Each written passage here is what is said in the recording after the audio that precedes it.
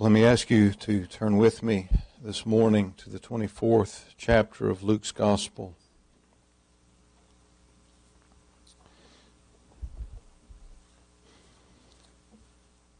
Words and the incident that we read together today are familiar to us here. We have looked at them before. We've referenced them often.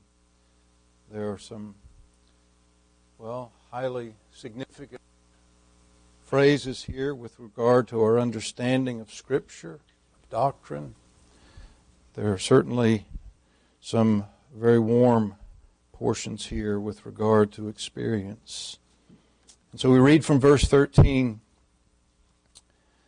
"Behold, two of them went that same day to a village called Emmaus." This day in the context is, of course, the day of resurrection, Sunday of our Lord's being risen from the dead. Two of them went that same day to a village called Emmaus, which was from Jerusalem about 80 furlongs. And they talked together of all these things which had happened. And it came to pass that while they communed together and reasoned, Jesus himself drew near and went with them. But their eyes were holden. And he said unto them, "What manner of communications are these that ye have one to another as you walk, and are sad?" And one of them, whose name was Cleopas, answering said unto him, "Art thou only a stranger in Jerusalem, and hast not known the things which are come to pass there in these days?" And he said unto them, "What things?" And they said unto him, "Concerning Jesus of Nazareth, which was a prophet, mighty in deed and word before God and all the people, and how the chief priests and our rulers delivered him to be condemned to death and have crucified him. But we trusted that it had been he which should have redeemed Israel. And beside all this, today is the third day since these things were done. Yea, and certain women also of our company made us astonished, which were early at the sepulchre. And when they found not his body, they came, saying that they also had seen a vision of angels, which said that he was alive. And certain of them which were with us went to the sepulchre, and found it even so as the women had said, but him they saw not. Then he said unto them, O fools, and slow of heart to believe all that the prophets have spoken. Ought not Christ to have suffered those things, and to enter into his glory? And beginning at Moses and all the prophets, he expounded unto them in all the Scriptures the things concerning himself. And they drew nigh unto the village whither they went. And he made as though he would have gone further. But they constrained him, saying, Abide with us, for it is toward evening, and the day is far spent. And he went in to tarry with them. And it came to pass, as he sat at meat with them, he took bread and blessed it and brake and gave to them. And their eyes were opened, and they knew him, and he vanished out of their sight. And they said one to another, Did not our heart burn within us while we talked with us by the way, and while he opened unto us the Scriptures? And they rose up the same hour and returned to Jerusalem, and found the 11 gathered together, and them that were with them, saying, The Lord is risen indeed, and hath appeared to Simon. And they told what things were done in the way, and how he was known of them in breaking of bread. We'll end a reading in verse 25. And again, we trust and ask the Lord to bless the public reading of his inspired word. Do join with me, and let's bow our heads and our hearts once again together. Our gracious Heavenly Father, Lord, we rejoice again rehearsing this precious story, this special visitation of the risen Christ with some troubled disciples. Lord, we rejoice to sing corporately your praises and even the words of testimony we've just finished singing. And we ask that we might have thoughtfully sung and remember what sins have been cleansed by the blood of Jesus. And so we come and pray that you might help us now. Give grace in our meditations upon your word. And we ask these things in Jesus' worthy name. Amen. Well, as we began on the Sunday following Easter to look at these that we call the post-resurrection appearance, it's one many years ago now we looked at before. Jesus didn't walk with his disciples in the same way after his resurrection as he did in the days of his earthly ministry. We saw that strikingly demonstrated in that first appearance to Mary Magdalene when he told her not to hold on to him anymore. She was ready for things to go back the way they were, for her and the others to be ministering to his particular needs. Well, what irony for one to think of ministering and serving the needs of the risen Christ, our glorified Redeemer. And we see just piece by piece these appearances that unfold for us in the Scriptures. They're remarkable in many ways. They're remarkable for the selection and who he chose to appear to and how he chose to appear and how he withheld a knowledge of the fact that it was him for a moment in some occasions and even longer on this one that we've read, and then lets himself be known.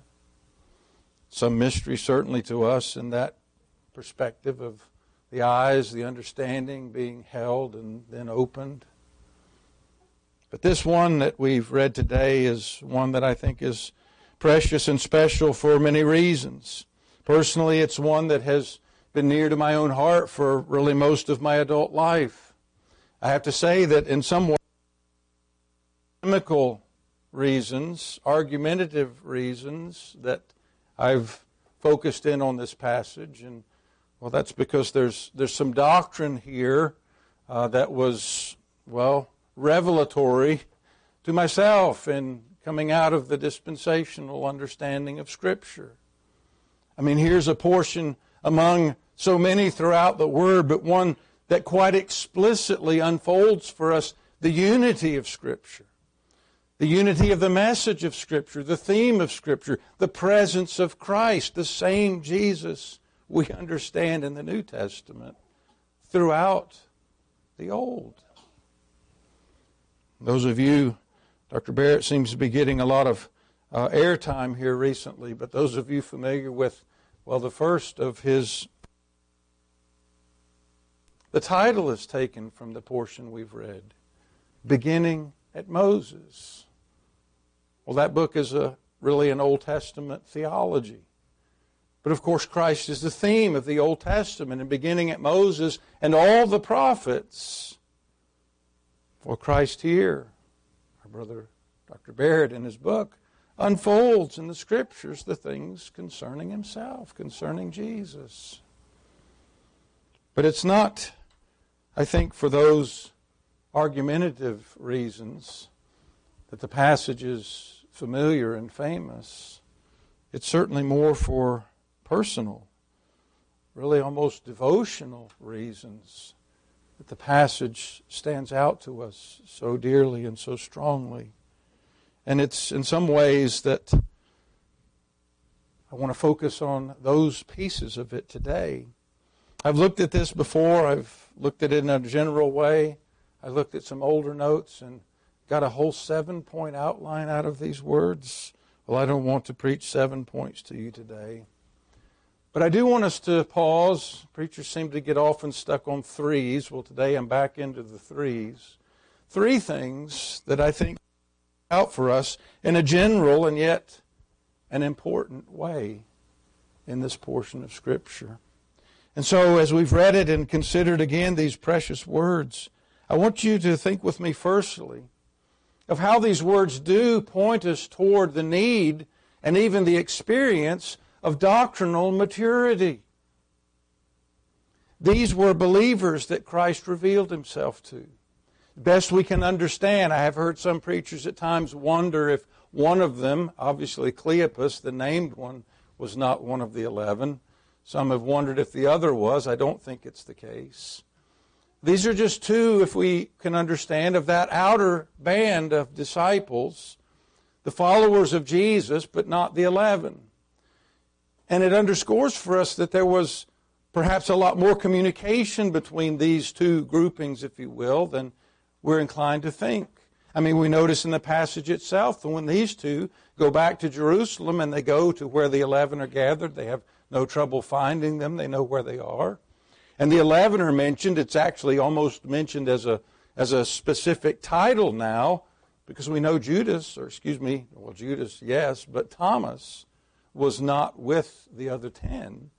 So the full 11 weren't there at this point, yet they're still called the 11, the grouping. But then it says, and others with them. Well, these two are known, obviously, to the 11. That outer band and inner band of the disciples have enjoyed much communion and fellowship. But these are two that obviously are thoughtful disciples.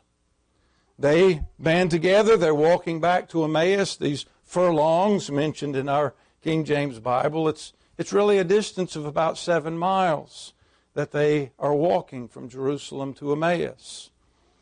Every now and then, Bible references make me think about the Appalachian Trail. 7 miles are 7 miles. I don't care if you're climbing and descending, which is pretty much the Appalachian Trail. There's not very much flat. It's either up or down, and they're both hard. They're hard in different ways. This was a road, so perhaps taking some of the more level places, but I don't care if you're walking on a parking lot. 7 miles is 7 miles. So there's some distance involved, and yet as they journey, they speak to themselves, and if you notice in the reading there, they were reasoning. There's a lot they're working through, and our Lord understands this, and He chooses to draw near to these two. And as you know, and I've even mentioned on the side in a couple of these previous studies of these post-resurrection appearances, I'm just taking at the questions that are asked. I just wonder even of the inflection, the tone of voice that there must have been in some of these questions and answers. But Jesus draws near, and He asks them. He speaks to them. If we look in verse 15, it came to pass that while they communed together and reasoned, so they're not idly just chatting, as it were. They're trying to figure things out. They communed with one another and reasoned. Jesus Himself drew near and went with them. Verse 17, He said unto them, What manner of communications are these that you have one to another as you walk? And then, of course, He draws alongside the observation, and are sad. He's asked them a leading question. He knows their reasoning. They're trying to work it through. There's an emotional component in the middle of it. Cleopas, we're given his name because it's him that speaks and answers Christ, and he answers with questions of his own. And he says, Art thou only a stranger in Jerusalem? Hast not known the things which are come to pass there in these days? And Cleopas, you just picture this. Cleopas asking Jesus, Don't you know? And then Jesus asks him, What things?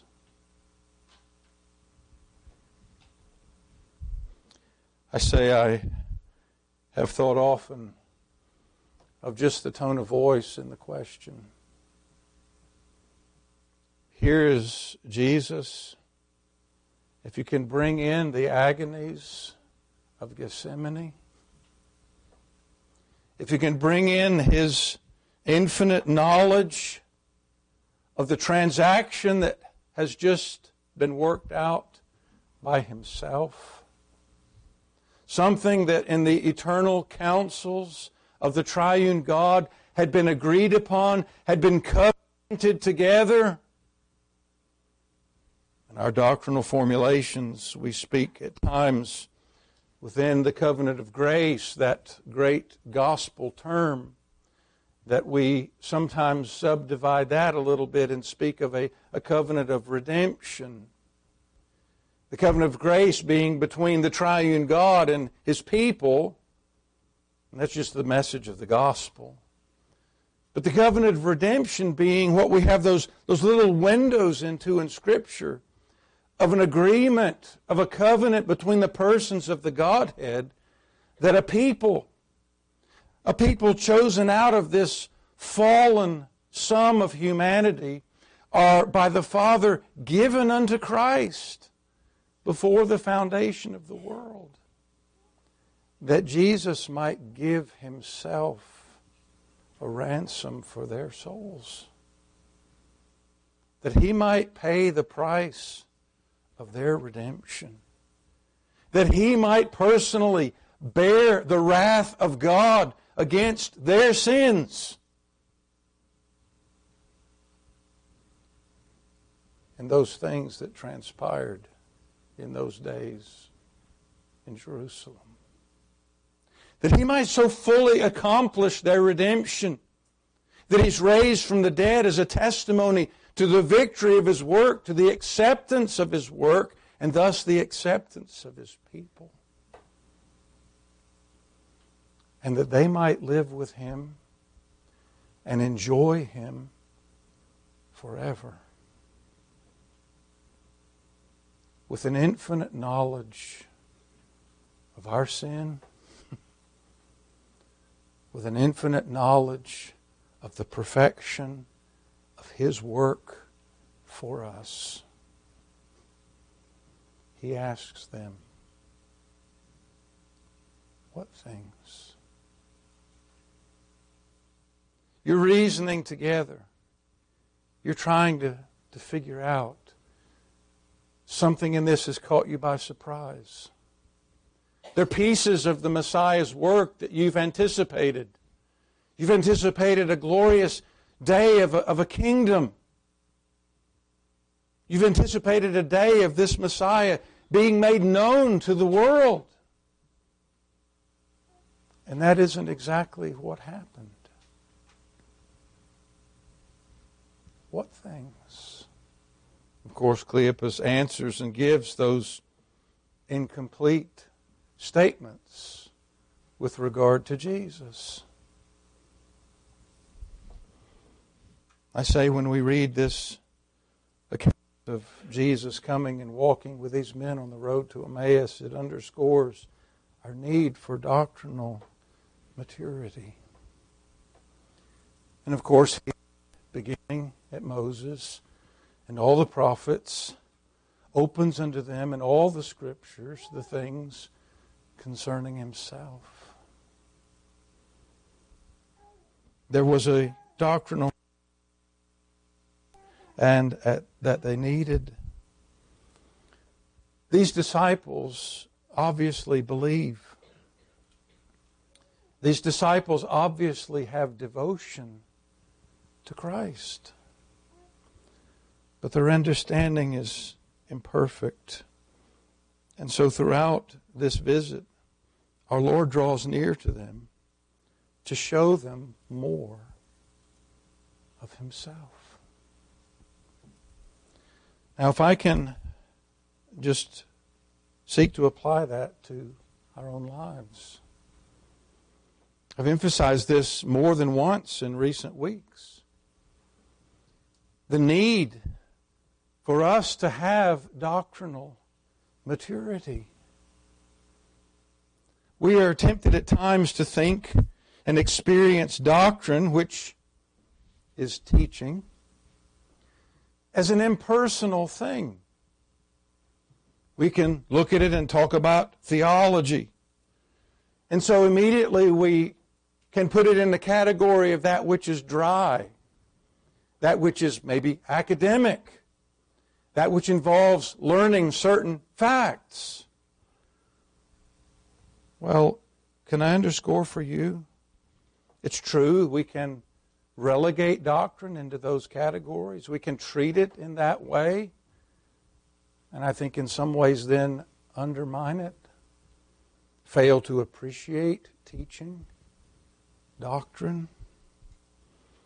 Doctrinal maturity should not, need not be a dry academic thing. Learning can be precious. You think of some of our little ones as they're learning the world. Many times when we see something for the first time, we're overwhelmed. We experience it emotionally at the same time as we understand it rationally. How many times growing up I remember asking my parents, do you remember when we did such and such? And often they would say they didn't remember. But to me it was vivid. Well, what was the difference? Well, the first time, say, they took me to see Stone Mountain State Park, which wasn't a state park in those days. You had to dodge the cows in the pastures. You walked up to see the mountain. I was scared. Some of those cows had horns on them. But they'd seen it before. But that's the first time I'd seen it. And so my knowledge of that view and of that mountain or that waterfall was, well, it was joined with emotion because it was fresh. I was learning something. I was experiencing something. You think about that in relationships. Think about that. It's always dangerous for preachers to name people in sermons, especially when I used to have 3 little girls sitting over there. They're paralyzed. What's he going to say? Well, Audrey and John, I mentioned your names. Recently engaged. Well, what's a piece of that? They're learning. They're interested in learning more about the other person. Well, that can be a vital part, obviously, of the relationship and all of our relationships, especially when we have the covenant of marriage in view, to learn all and as best as we can. So when we speak of doctrinal maturity, let us be jealous not to view that as dry, academic, and therefore perhaps in some ways unnecessary to the other pieces of Christian experience. We can have zeal. Zeal can carry emotion with it and love for the Lord. But without knowledge, zeal can lead us in wrong directions. It can lead us to bad doctrine. It can also lead us to run out of gas because we're not learning more of our Savior. And one of the reasons I pause and have mentioned this aspect of our experience several times in recent months, I think of my own experience. I think of some of you, perhaps thinking more of some of like the charter member kind of people. There was a season in our experience as a congregation and in many of our lives, our experience personally, where we were believers, we were devoted to our Lord, but like these disciples on the road to Emmaus had some imperfect knowledge, not that our knowledge is perfect now, but coming into the doctrines of grace, engaging in the serious matter of coming into a new church. We had to look at those doctrines seriously. And there was a freshness. There was at times an experience, an emotional experience of seeing something more of our Savior than we hadn't seen before.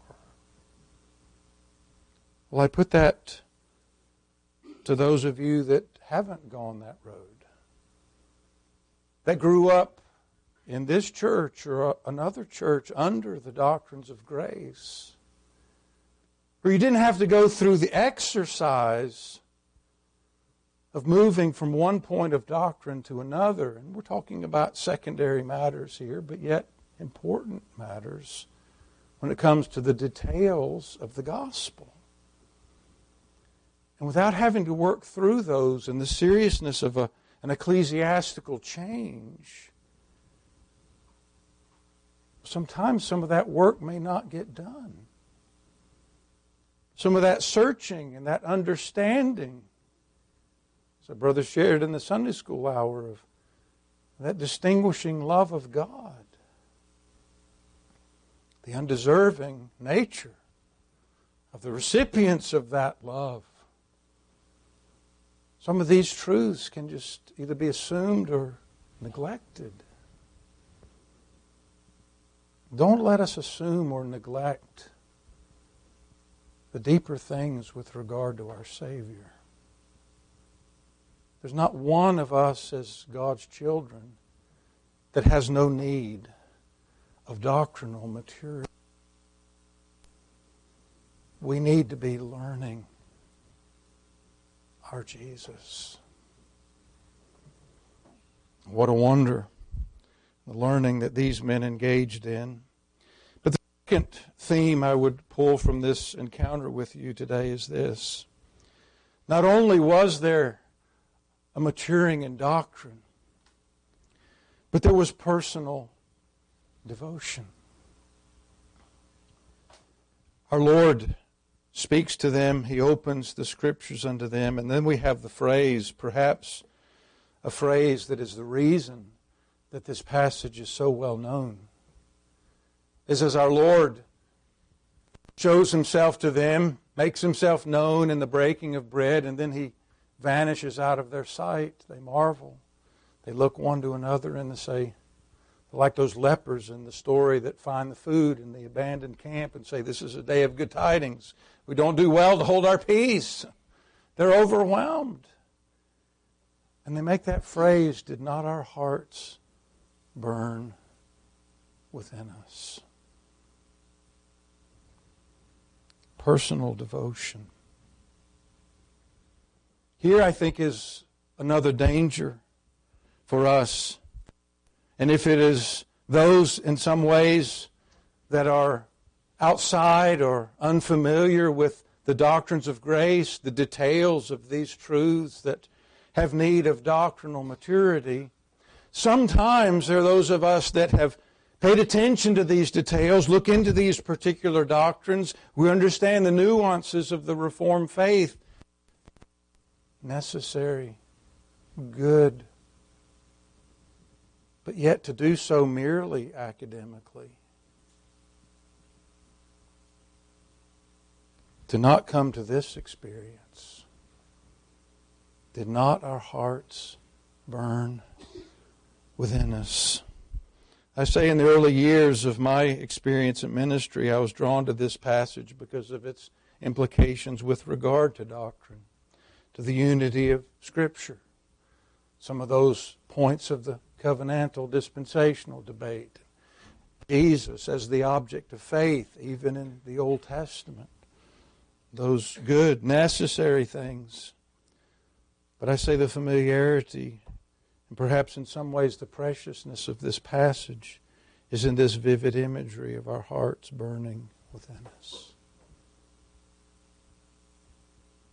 I just pause and in the most simple way ask you today, has this ever been your experience? As believers, I would say we have to answer yes. I do not believe a heart is regenerated, a soul is brought to life, and there's no experience. That it's merely an intellectual thing. Of course not. We're connected to this.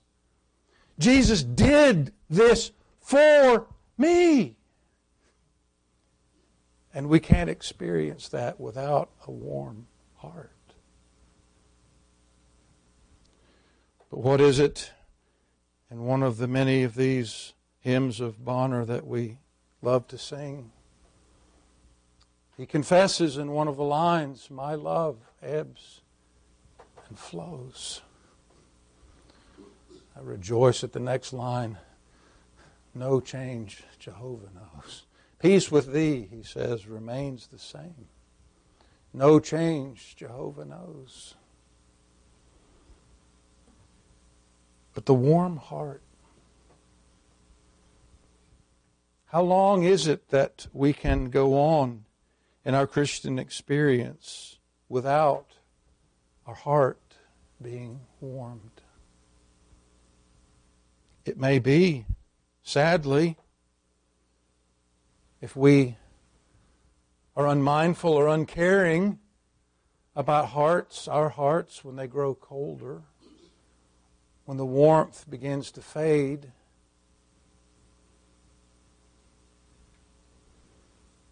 Some of you ladies will have remembered some studies with Jan in the book of Song of Solomon.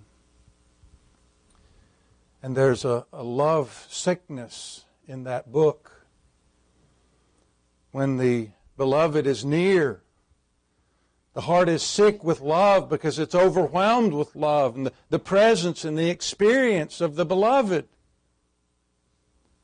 And then when, as we see in that book, the beloved at times withdraws himself. Is the bride uncaring in those moments, unfeeling? Is all emotion done?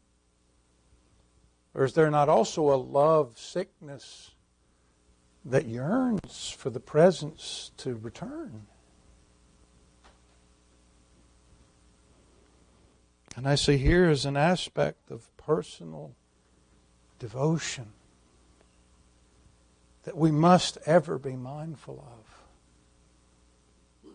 To rejoice in, to seek out through the means of grace, those experiences of warmed hearts in the presence of Christ as He would reveal Himself to us through those various means.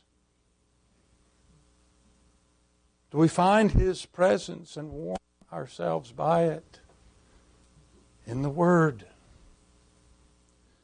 Do we seek His presence and seek to have our hearts warmed by it by coming unto Him in the place of prayer? Do we seek His presence and to have our hearts warmed by it as we gather together corporately?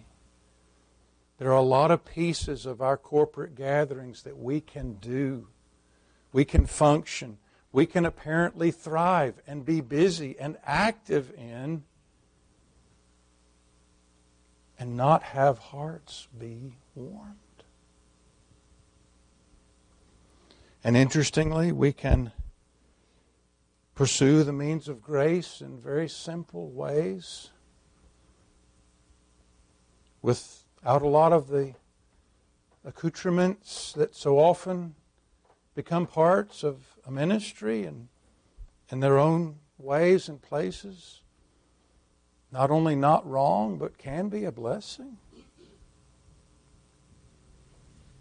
But the point is the warm heart. And do we sense when the heart isn't warm? And do we lament that? And then do we seek Him? Do we run in the streets looking for Him and asking others, where is He? Have you seen Him? It's one of the things you see in days of revival. To borrow the phrase from the Gospels, it's noised abroad that Jesus is in the house. We need such days. Here's true believing experience. These weren't perfect men. These weren't men with perfect understanding. That's obvious. I mean, the Lord has just looked at them and said, "You're foolish. Fools, slow of heart to believe all that the prophets have spoken." How many true Christians today are fools and slow of heart to believe all that's revealed in Jesus and the Word? But when Jesus draws near and opens unto us, beginning at Moses and in all the prophets and in all the Scriptures, now even these wonderful New Testament Scriptures, after the fact Scriptures, Our hearts indeed should be warmed. Personal devotion and experience is part of our pilgrim journey. We cannot and should not ever be long without warmed hearts. But the third thing I would draw from this encounter before you today is dedicated service. These men immediately after the Lord is made known to them and then withdraws from them. And you know, it's interesting, an aspect of this that I didn't bring out, but it's an interesting piece of this whole story. Jesus draws near. He knows who they are. He knows what they're talking about. He comes near for all these purposes we've just outlined. And then when they get near the village, he made as if he would have gone further. He's just going to keep journeying. He orchestrates it, as it were, for them to ask him, come, stay with us. It's getting late anyway. You can eat with us and stay and finish your journey tomorrow. He comes in. They're so taken with him that they make him the host at the meal. He breaks the bread. He gives thanks. They've been overwhelmed with these warmed hearts at how much he's understood about what things transpired in Jerusalem that day, those days. They hadn't fully grasped yet. But when he withdraws, I say we see in them dedicated service. They had told him, it's getting late, it's getting dark, you don't want to stay on the roads. Come, rest, eat with us, stay here. It doesn't matter now to them. 7 more miles, darkness, no 750 lumen tactical flashlights available. Just go. If you stump your toe, it's okay. We've got to get back to Jerusalem and tell the 11 and the others. It's true what the women have reported. We have seen him now. They had to be weary. I don't care how well-groomed and level or even downhill the roads were. I remember one of my recent hikes, which hasn't been overly recent with COVID, and 2.5 years of no exercise, no mountains, too many more pounds added on. But one of my sons-in-law and I did a significant hike. First day was steep, high elevation, crest of that mountain. I never felt better on the top of a mountain. Not that I was in great shape. I felt good that the climbing part was done.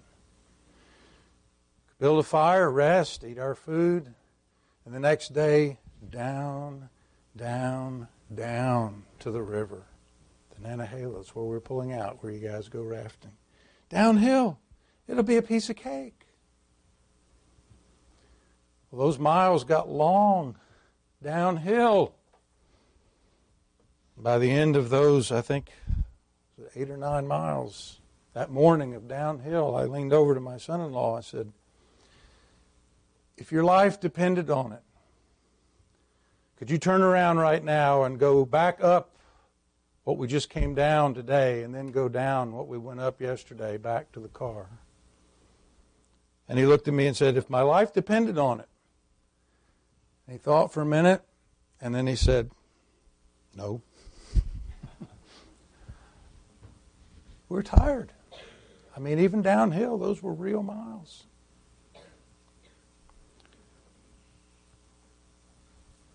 How quickly did these men traverse those 7 miles? Was it a labor to them? No, it was a pleasant obligation. We have to share this news. And you think of what they would have shared, although if we had read further in the narrative, they didn't have a lot of time to speak. The Lord allows them time to get there, to make their report that Jesus is risen. We've seen him. Then Jesus himself enters into that room. And of course he is given the floor. But what of the days following? To tell that story over and over again. To be able to share with another troubled and seeking and perhaps doctrinally immature soul. You know, how many times do we read Isaiah there and we didn't get it? But think about it. This was talking about Jesus' crucifixion. It was talking about Jesus' burial. It was talking about Jesus' resurrection. They were enabled, I say, with joy to render dedicated service because truth had found its way. They had learned something more of Jesus. Their hearts had been warmed by it. They personally experienced it and rejoiced.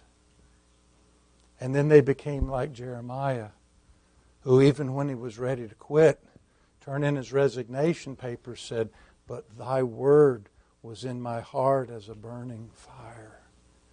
I couldn't hold it in. I was weary of holding it in. I have to speak. Well, that should and is the experience of those that have learned and experienced something more of Jesus. Let us today take up this precious record of this real, brief encounter,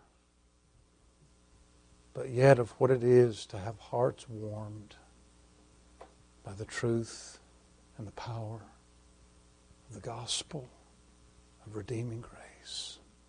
Let's bow our heads together.